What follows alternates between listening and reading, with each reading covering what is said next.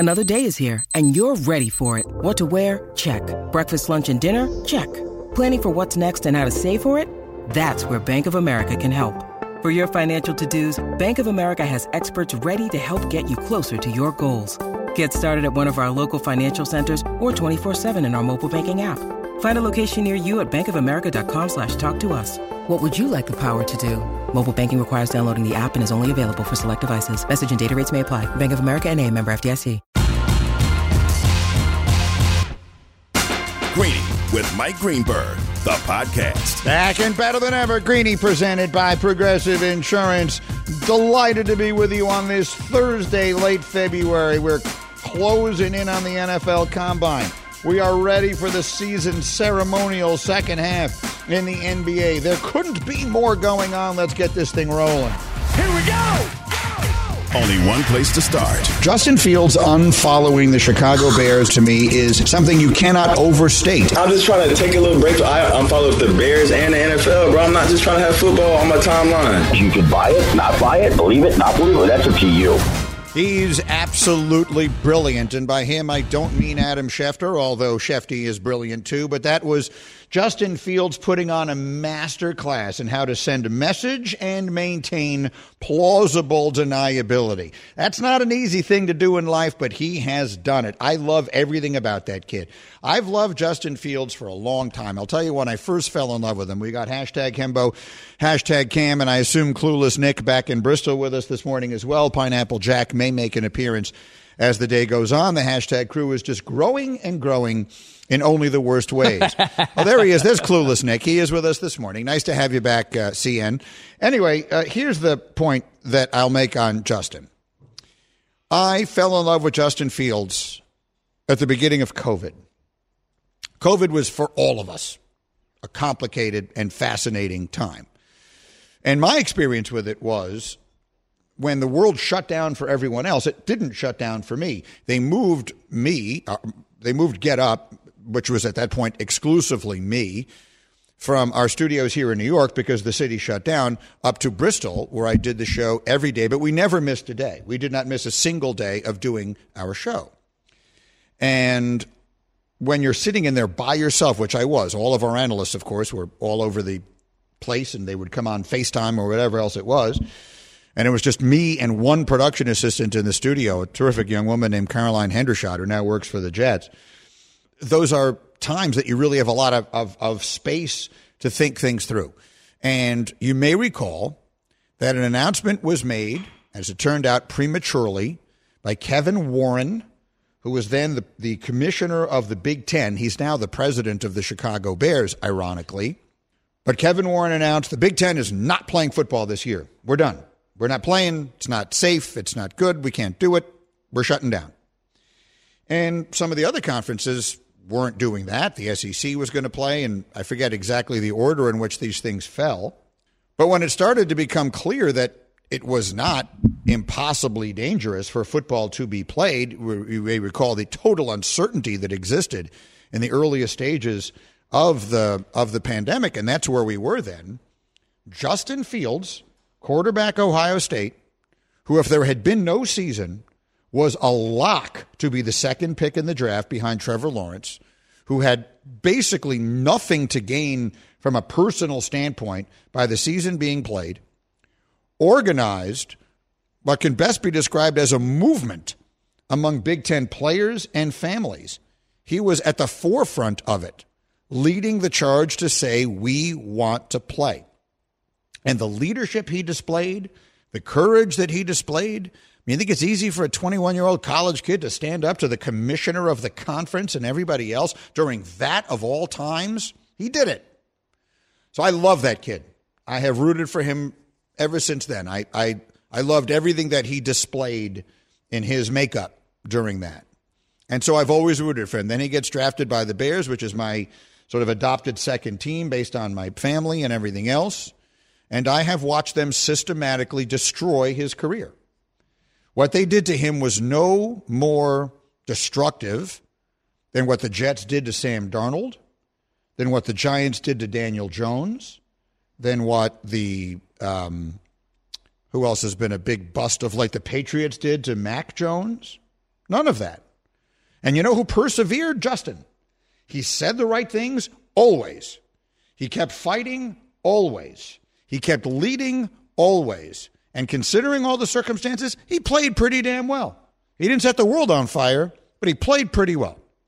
So I am 100% of the opinion that he has a chance to be an excellent player. The fact that what happened in Chicago at the beginning of his career has not destroyed him will only make him stronger. And thus, as he now handles this brilliantly, not demanding me be out, get rid of me, I'm done with you, screw you all in Chicago. No. He unfollows them, so the message is sent, and he maintains the plausible deniability. Oh, why do people make such a big deal about social media anyway? Hilarious. Even I, 56 years old, know that it is an intentional act to unfollow someone or something on social media, and you don't do it without a reason. So I think this has been masterfully handled by Justin Fields. I think by the end of next week, by a week from tomorrow, Friday at the Combine, he will have been traded. Pittsburgh, Atlanta, and there are always surprises. You never know. Someone we don't expect might pop in. But that's the way this is going to go. It's the best thing for him. At this point, it is also the best thing for the Bears. It could wind up being the kind of trade that winds up working out very well for both sides. So that's where it begins today. Mr. Hembo, what do you think? I have a question for you. My question is this. Which team had the 4th pick in 2021, the year Justin Fields was drafted, after quarterbacks went 1, 2, and 3? Yeah, Atlanta, and they took Kyle Pitts. Right. Their GM, Terry Fontenot, was the GM at the time. That was the first draft under Terry Fontenot. My next question for you is this. Who was the head coach of that Falcons team? Arthur Smith. Who he is now the offensive coordinator of the Pittsburgh Steelers. Right. So these are the two teams that we have primarily linked Justin Fields to. In other words, if one of those two teams is going to trade for him, someone is going to effectively admit that they were wrong at the time, which is sort of a bizarre place to be in, which is why I'm doing my best to see it from 30,000 feet and ask myself, there might be we'll call it a mystery team out there, because who knows? You know, these people in the NFL aren't that good at changing their opinions. Right. So let's those are interesting points, and I hadn't considered either of them. Let's start in Pittsburgh. Arthur Smith doesn't have the authority there to make that decision. Now, it would be a very bad sign if he says to Mike Tomlin, look, I had the opportunity to draft him. I didn't like X, Y, and Z. I don't think we should bring him here. If I've just hired an offensive coordinator, I don't want him not to be a fan of the quarterback. So I could see that being a factor. One might wonder if those conversations had already taken place. When Mike Tomlin is interviewing Arthur Smith to be his new offensive coordinator, is the conversation, look, we're going to go after Justin Fields. How do you feel about it? One would assume that came up. It's an interesting one. Terry Fontenot, of course, remains in a decision-making capacity there. Help me remember, because they hadn't drafted the kid from Cincinnati yet by then. Desmond Ridder? Right. So who was Atlanta's quarterback then? That was Marcus Mariota still. I want to say in 2021 that was their quarterback. So the point is they were passing on the opportunity to draft Fields because they had Mariota and they felt... Excuse me, 2021 no, they had Matt Ryan. was Matt Ryan's last year there. I got it. And that's why, this is ringing a bell now, because at the time we were asking ourselves, should they draft Justin Fields to be his successor? They wound up taking a tight end that they hardly used. Right. But I think the idea of it was, we'll try and make one more run with Matt Ryan. And since then, they've done nothing but draft skill position players, and they've got absolutely nothing to show for it. To your point, I mean, that was the first draft I ever hosted. I will remember those players to my dying day. I'll be able to tell you things about Kwity Paye that you don't otherwise remember, right? Out of Michigan. And so Kyle Pitts was supposed to be the guy who revolutionized the sport. He was going to be the next unstoppable weapon. He was the pure weapon. He was not a tight end. He was an offensive weapon. He was like Travis Kelce and Kellen Winslow and all these guys like rolled into one. And of course, he's done practically none of that. Now, is it because he's not as good as they said he was going to be, or they haven't used him correctly? I can't tell you the answer to that. Then they drafted Drake London, another tall receiver, a wide receiver in this case. They drafted him ahead of Garrett Wilson, who has superstar written all over him, and London has been underperforming relative to that.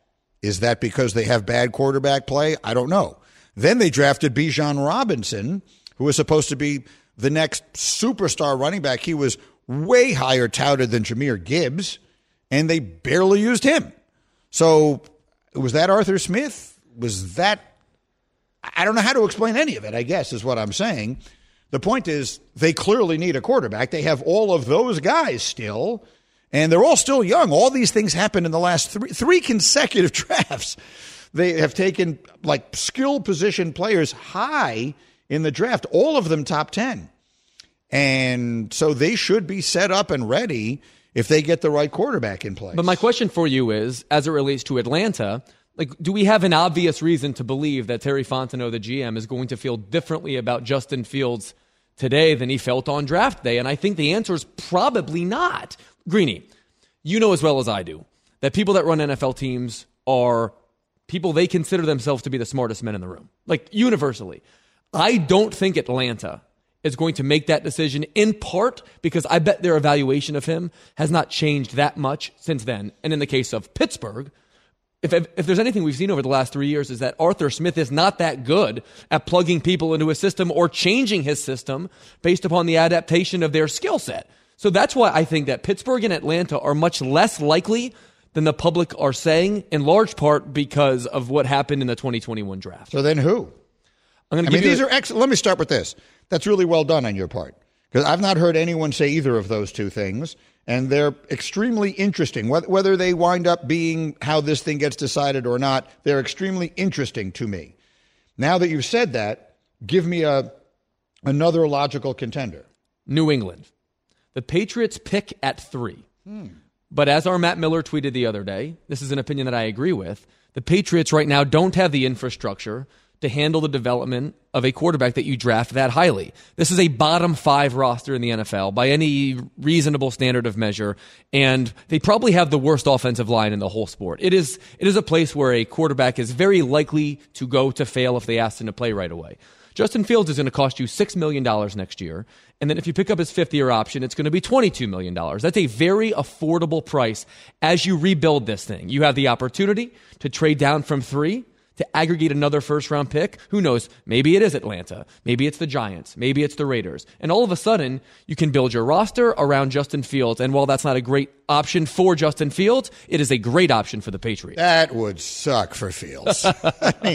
That would just, I hear what you're saying, but the reasoning behind what you're saying is we're not ready for a young quarterback to come in here and play well, so we'll throw a sacrificial lamb out there until we are. We know he's good at getting beat up. And for that sacrificial lamb to be Justin would really be a shame for him. I hear what you're saying.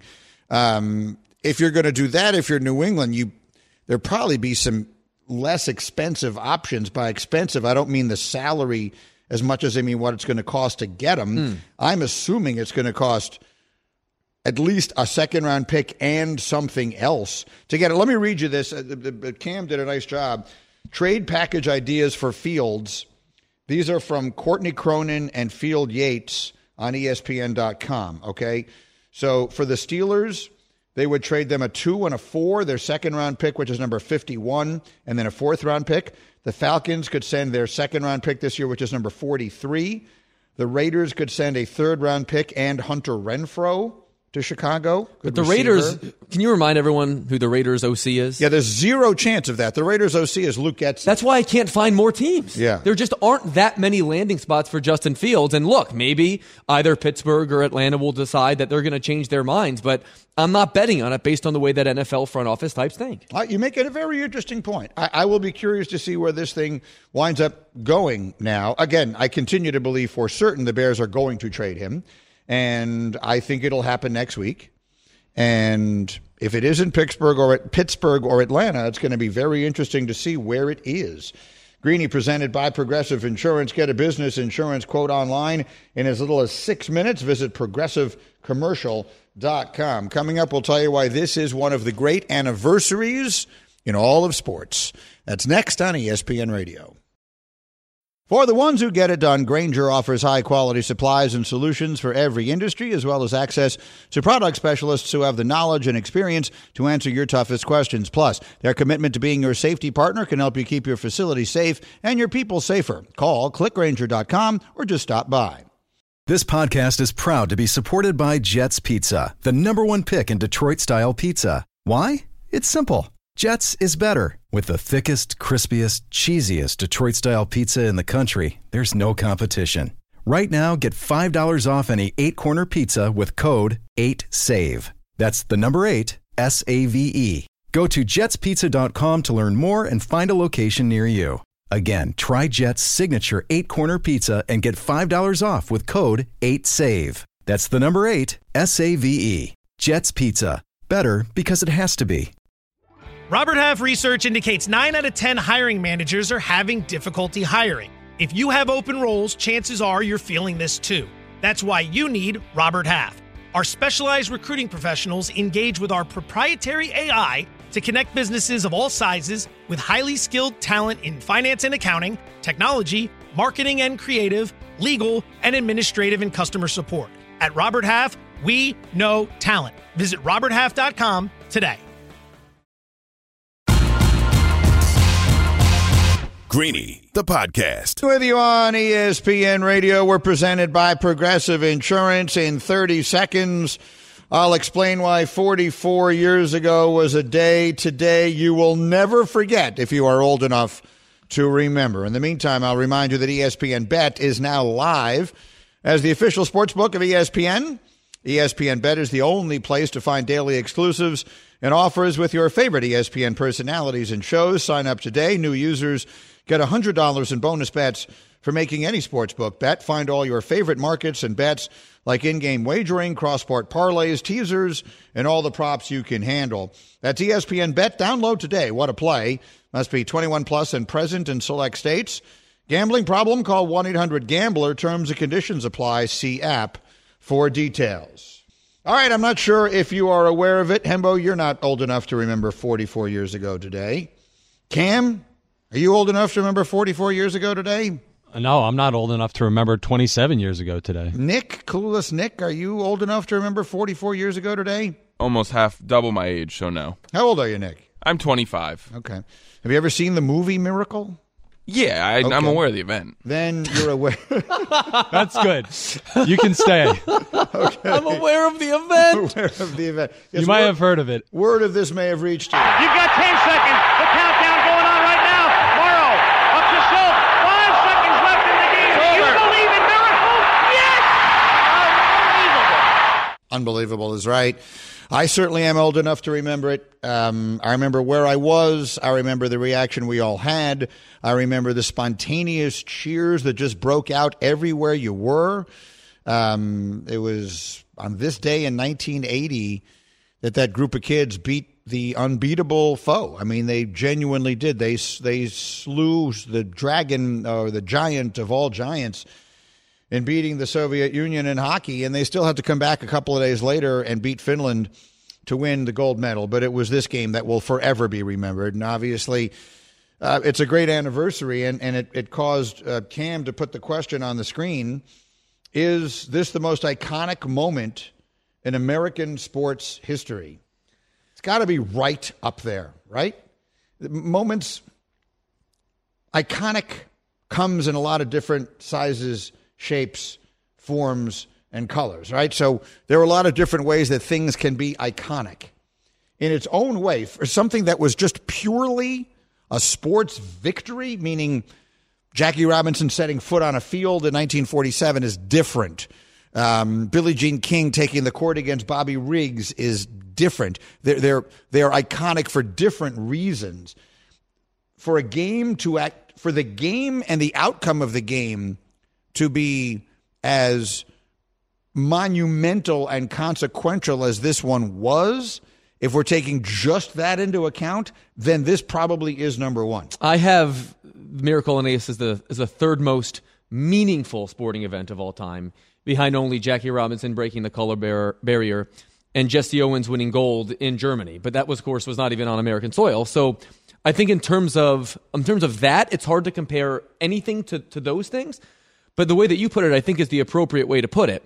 Just in terms of a sporting event, the outcome of a sporting event, and how much that meant, I think it would be hard for me to imagine anything ever topping the Miracle on Ice. You know, the things in recent memory Like when Tiger Woods won the Masters in 2019, when we had long since given up, most people, not me, but many people, most people had given up on the idea that he would ever win anything of consequence again. And then he won the Masters and lifted his son into his arms in triumph on the 18th green, just as he had done with his own father a generation before. That's an iconic moment. The vision of Mike Tyson crawling around on a canvas in Tokyo trying to find his mouthpiece while Buster Douglas, of all people, stood over him. That's an iconic moment. These are things that are iconic because of the games themselves, of them being played and how they impacted sports history. For those who aren't aware, 44 years ago, things in the U.S. were in a really complex place, not in the way they are today. We felt much more like one country then. But that was at a time when these hostages were being held in Iran, and that was a time of real. We were in desperate need of a patriotic moment, of something to sort of bind us all together. So, somewhat reminiscent, I think now, of when Mike Piazza hit a home run in the first game back after September 11th. Some of those events in New York City, if you were in this area, of course, hit so hard on 9/11. The running of the marathon about 6 weeks later was one of the great triumphs that we've ever seen. But that's not the same kind of thing as this. No, I think that the Miracle on Ice probably in its own way stands alone. It stands at number one. If you wouldn't mind sharing, because I always like when you tell this story, just give me the cliff notes of the story you share about the people that you went to school with, the context behind that, and the memory that you still have today, because that's the kind of thing that you'll remember until the day that you die. Yeah, so this is February of 1980, so I'm in 7th grade, and we beat the Russians, the Soviets, on a Friday night. We came back 2 days later on Sunday and beat Finland for the gold medal. The following day, I'm changing for gym class, so we're in the locker room in my 7th grade class, and spontaneously people just start pounding on lockers and chanting USA, USA, USA. This wasn't planned. This wasn't ordained. This just started unto itself, and it's a sound and a memory I will always have. And what is particularly interesting, I've always felt about that, is that I was a student at the United Nations International School, where about 50% of my classmates, so roughly 50% of the kids in that class, were American, and thus the other 50% were not. They were the children of UN diplomats. So the diplomats to the United Nations from all over the world, they come to New York to serve as diplomats, and their children go to this school. So my 3 best friends growing up, I've always said, the 3 best friends I had in my childhood, one was from China, one was from Madagascar, and one was from Canada. Those were my friends. And we played soccer and traded football cards and did all the other things that anyone else did. And the fact that they were not American-born and in one case spoke with a very heavy accent didn't make any difference to me, as there was no reason that it should. But the point of the matter is, all those kids, some of whom had been in America for a long time, some of whom were probably there for just a matter of months, were involved. They were all chanting and all, and some of that, I guess, is just wanting to be a part of the group. But it was something unlike anything I've ever experienced. I don't just mean that. The closest I can ever remember to feeling like we all came together as a nation, and of course I was a 12-year-old kid for the Miracle on Ice, and I was an adult for September 11th, but the way we came together, I felt, as a nation after September 11th was something that was the opposite of that, because it did not surround a joyous celebration. It surrounded a horrific tragedy, but it was a coming together in a way that I honestly, unfortunately, I fear that we would not be capable of doing now. 20-something years after September 11th, I fear that if something like that, and it is inevitable that something like that would happen again, candidly, smaller versions of that happen all the time, and it only pulls us further apart. So I fear that we are now no longer living in a place where that's even possible.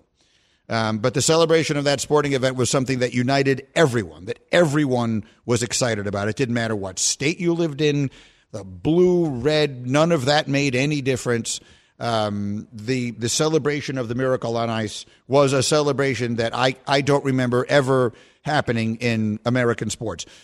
We don't tend to focus on international competition as much as many other countries do, perhaps because our major sporting leagues here are so huge and important. Like when the women win the World Cup, like I remember when they won the World Cup in 99, that I remember being a very, very big deal. What other Olympic things, like Michael Phelps? Like I think we admired the hell out of Michael Phelps, and I think we got excited about it. I don't think we felt a national pride stemming from Michael Phelps's greatness as a swimmer, right? I think we just were in awe of what he did, but I don't think we all came together and said, "Isn't it wonderful that we're an American and an American is doing this?" What other Olympic stories like that? I can't even necessarily think of one.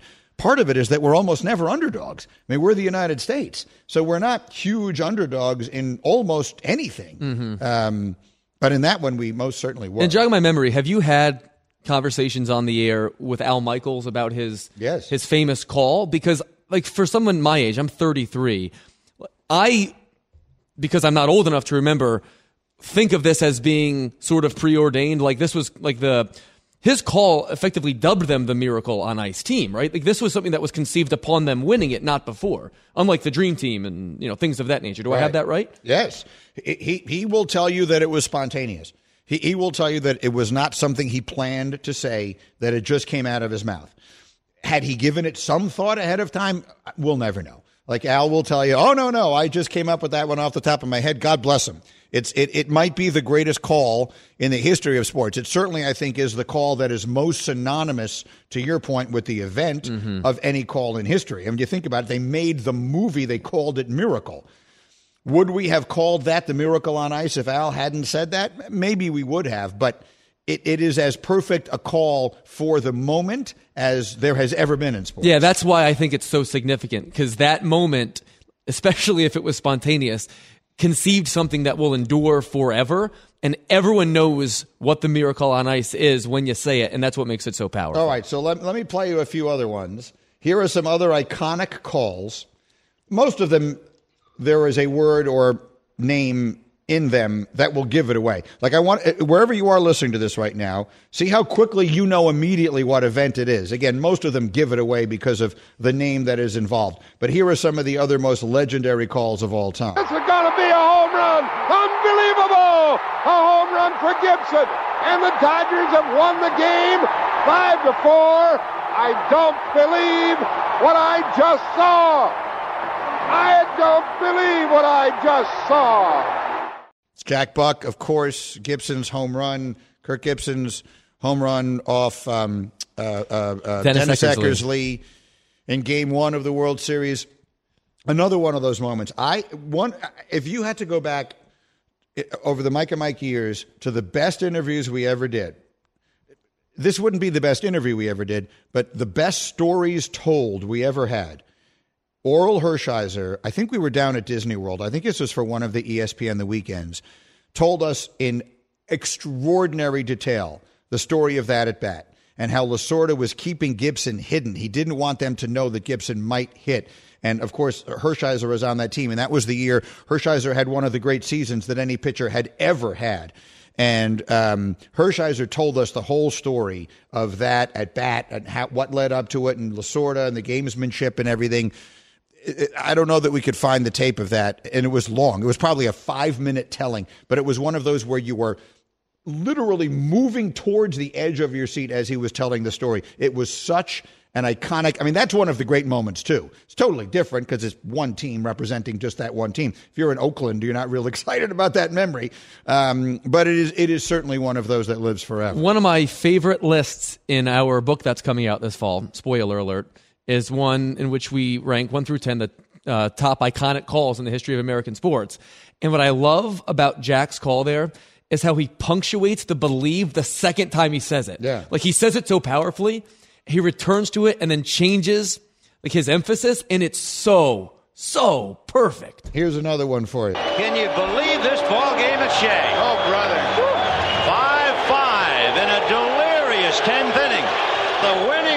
is at second base with 2 out, 3-2 to Mookie Wilson. Little roller up along first, behind the bag. It gets through Buckner. Here comes Knight, and the Mets win it. I mean, that's so it's poetry. The fact that he chooses to use the word delirious is so spectacular. For those who don't know, that's Vin Scully's call of the legendary, Game 6 of the '86 World Series, and the ball that goes through Buckner and defines so many different things, and ultimately leads to, more than anything, I think it's remembered because I actually think in the big picture, the story there is less the Mets winning the World Series than it is the curse of the Bambino being extended, right? They hadn't won the World Series in however many years it had been to that point, and it would be nearly another 20 before they would do it again. Roger Clemens is in the freaking dugout or in the locker room shaving for the post-game interviews because they have won the World Series. And there goes the delirious 10th inning. That might be technically the best call ever, to go from behind the bag, describing where, and then it gets through Buckner. You're describing exactly what. It doesn't get past Buckner. It gets through Buckner. It's technically and exactly perfect. And that's, at that point, that's his 37th year calling baseball games, which should come as no surprise. And then here come just a couple of the quicker ones, but that will certainly live forever. Here comes Willis, and the crowd is going wild. Here comes Willis. He gets it out deep, and Havlicek steals it over the Stan Jones. Havlicek stole the ball. Havlicek stole the ball. Down goes Frazier. Down goes Frazier. Down goes Frazier. Frazier. The great Howard Cosell. And then here's one more for you. Send it in, Jerome. That one pops up. These algorithms are unbelievable. I mean, I look, maybe I don't know much about anything, but these guys doing algorithms, they're pretty smart. They have some idea what they're doing. They know better than I know what I'm interested in watching on my phone.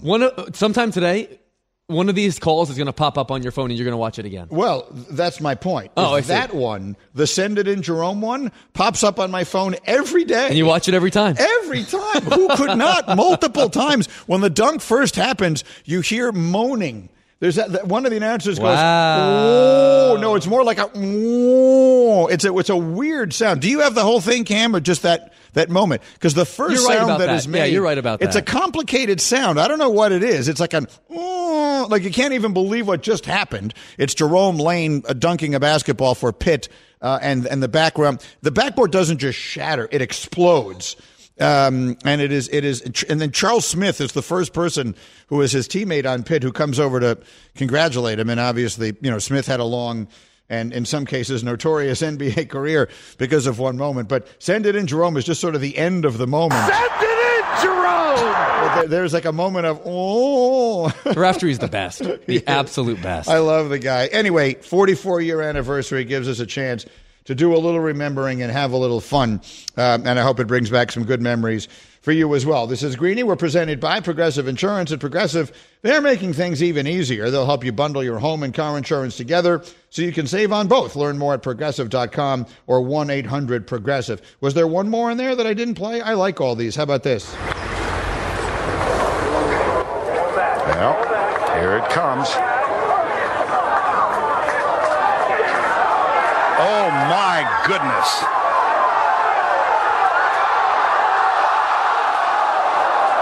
Oh, wow!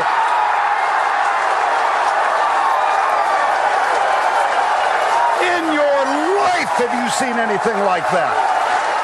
We love you, Vern, forever. The pause, and maybe this is just the broadcaster geek in me, but the amount of time that he leaves between saying, oh, wow, and saying in your life is perfect. It's absolutely perfect. It's not too quick. He didn't wait too long. His timing on that is absolutely perfect. All right, good fun. Good little stroll down memory lane there. Hembo, trivia, go. All right, this will be Rob Manfred's 10th season as the commissioner of baseball. Over that time, that's since 2015, only one pitcher has struck out 2,000 batters. Who is that pitcher? The only pitcher with 2,000 strikeouts since 2015. Answer next, ESPN Radio. Hi, it's Mike Greenberg letting you know ESPN Bet is ready to take you through all the biggest sports moments this spring. The official sportsbook of ESPN has exclusive offers and markets from Scott Van Pelt, Stephen A. Smith, and me, plus many more. From the playoff intensity to finally getting out to the ballpark, there's no better time for sports fans. Sign up today. New users get a bet reset up to $1,000 in bonus bets if your first bet doesn't win. Download ESPN Bet today. What a play. Must be 21 plus and present in select states. Gambling problem? Call 1-800-GAMBLER. Terms and conditions apply. See app for details. When you need mealtime inspiration, it's worth shopping Kroger, where you'll find over 30,000 mouth-watering choices that excite your inner foodie. And no matter what tasty choice you make, you'll enjoy our everyday low prices, plus extra ways to save, like digital coupons worth over $600 each week. You can also save up to $1 off per gallon at the pump with fuel points. More savings and more inspiring flavors make shopping Kroger worth it every time. Kroger, fresh for everyone. Fuel restrictions apply. Greeny, the podcast. Greeny with you here on ESPN Radio. Hembo is at work. Today's trivia on TV was one to which the answer was Tim Legler, and Tim Legler got it wrong, and that really cracked me up. I think that's the first time we've had that. I remember one time Mark Sanchez was the answer to a question, and he guessed it right. Rex has guessed himself many times. One of which he was right, most of which he is wrong, but he's always guessing himself. I don't recall you ever asking a question to which the answer was the person themselves and them getting it wrong. It has to be the first time because, from my experience at least, professional athletes know almost everything about their careers, especially extraordinary things. In this case, you have the highest three-point percentage ever in a season. And he, of course, guessed Kyle Korver. Yeah, that was crazy. But anyway, today's radio trivia question is... Since 2015, which was Rob Manfred's first season as commissioner, there's only one pitcher in baseball that has 2,000 strikeouts. Who is that pitcher? The only one with 2,000 strikeouts since 2015. All right, I'm really kind of struggling here because I'm torn between two people. Cam, which way are you going? I've got 5 names written down. I'm torn between 2 people. Tell me which one to pick. Luckily for me, I don't think I'm going to be the answer to this question, so I won't have the issue that Legler had. I'm going to go slightly off the board, but not really, just maybe not one people are thinking as much of. I'm going with Zach Greinke. Oh, okay. I hadn't even thought of him. It's not bad, and it would be just sneaky enough for Hembo's taste. Clueless Nick, you in on this? Yeah, I'm torn between Verlander and Scherzer. Now I'm thinking Greinke. I'll probably land on Scherzer, not overthink it. But okay, he's going Scherzer. That is also Brandon's guess. Brandon went Max Scherzer. Do we have anything from Pineapple Jack? Yes, he's going Garrett Cole. All right, so the two names I had written down were Justin Verlander and Clayton Kershaw. Now, was Kershaw's best days too early for this? Like, would his dominant seasons have mostly predated 2015? I'm just going to go with my gut. The first person who came to my mind was Justin Verlander, so that's the name I'm going to go with. The guesses are in. Hembo? The correct answer is Max Scherzer. Oh! So we got 2 right. So that was that Brandon got it right? Which is the first time in a long time. Yeah. And did Clueless Nick get it right? Mm-hmm. Okay, so he's no longer clueless. So what do we call him now? Clueful Nick? Clued in Nick? He looks like an inmate today, by the way. An inmate? Oh my God. What does that even mean? He's just wearing a flannel. A very bright shirt. He's wearing an orange shirt. Let's not let Hembo comment on what other people look like. In all honesty, I mean, you know what? You know where you live? You live in a glass house. You live in the glasses. Your house isn't even glass. Your house is made of like an ice sculpture on a 31 degree day. It's 1 degree away from melting away entirely. You should not be commenting on the clothing choice, particularly of a young man who just overcame the moniker Clueless Nick to actually correctly guess your trivia. I'm going to push back here because if I had worn that exact shirt, you would have said something negative to me, but instead you're going to give him the benefit of the doubt? I don't know that that's true. It doesn't look that bad from here. Like I'm watching him on a monitor, but it just looks like an orange shirt. It doesn't look like that unusual of a shirt. I have worn much better shirts and gotten much more criticism. No, you have not. Let me stop you there. You have never worn a better shirt. You have only worn worse shirts. It is a degree of a level of worse. Some of them are slightly worse. Many of them are unimaginably worse. I don't know that you've ever worn a shirt that was flat better than that one. Like this one that you're wearing today, for example, is like a forest green, but the color of the buttons doesn't make much sense to me. Like the buttons are like, not sure what the name of that is, but they don't quite work for me. It kind of looks like an ice cream cone that's half chocolate, half vanilla. Right. So they look like marble buttons. Yeah, you're wearing like marble buttons on a forest green shirt. Where did you get that? I actually don't know. But you're saying that my shirt is less attractive than Clueless Nick's shirt? I'm saying everything about you is less attractive than everything about him. Literally everything. I've never seen Clueless Nick in person, and I think it's unlikely I ever will. But he sort of strikes me as a fairly handsome guy. Considering you've only met me once, I think it's low odds that you meet I've Nick. only barely met him. Okay, speaking of... We have two producers who work on Get Up, have been on the show for a year I've never met. So there was a day, it was either Monday or Tuesday, Cam, you have to remind me, but Evan Cohen was in your chair. He had hung out with Cam during that Bristol symposium to which we were not invited. Correct, the caprese salad. You keep using the word symposium. Well, what word should I use? What word should I use? Meeting of the minds. Think tank. It was a think tank. It was an ESPN radio think tank to which the we didn't two want of any us of were not your invited. thoughts. Yeah. Either way, Evan Cohen meets Cam. His takeaway is he described him as ESPN radio's heartthrob. Is that a characterization that you agree with? With his previous haircut, yes. He had like that Jonas Brothers haircut. Now he's like ESPN radio's like heartthrob who was forced to go to the army and thus got his hair shaved off like Elvis once upon a time. And it's just finally growing back to like a human place. Yeah. Like, I mean, I don't, how your hair does grow fast, reasonably fast, but the next time it's just my one tip. The next time your hair goes back to being long and sort of luscious and spectacular, don't cut it all off. Yeah, I prefer it that way. I don't mind mixing it in a buzz cut every now and then. What I hate is the in-between, which is where I am now, where it's just like No, this is way better than it was a month ago. Oh, I disagree. Oh, well, you're totally wrong. You're like Samson. You should not cut your hair off under any circumstances because it will take all of your strength I'm away. impressed with that reference. Oh, that's a biblical reference for you right wow. there. So you think I don't know the story of Samson and Delilah? Get out of here. I know everything that has to do with hair. But not strength. If it has to do with hair, I know everything there is to know about it. Anyway, so the question was about baseball. And the preface of it was that Rob Manfred has announced that after his new contract extension that he has signed. That's right. That he is going to step away from his role as the commissioner of Major League Baseball. I know he's not the most popular amongst fans. I actually think most of the decisions he's made have been good ones. I think people like to pick on commissioners. I think if you look at most of the biggest decisions he's made, he was proven right. I said the same thing about his predecessor, Bud Selig. I think the biggest change he's made, obviously, has been the pitch clock. That's maybe the most significant change that has been made to the sport since like the live ball. I mean, literally like 100 years ago, and it was a smashing success. And I say that begrudgingly because Rob got that job ahead of me. Those of you who are old school Mike and Mike listeners, when did he get that? When did he succeed Bud? 2015. In that role, 2015. So you may remember that back in the early 2010s, when it was frequently talked about that Bud was going to step away from that job, that we ran a campaign where I felt I should become the next commissioner of baseball.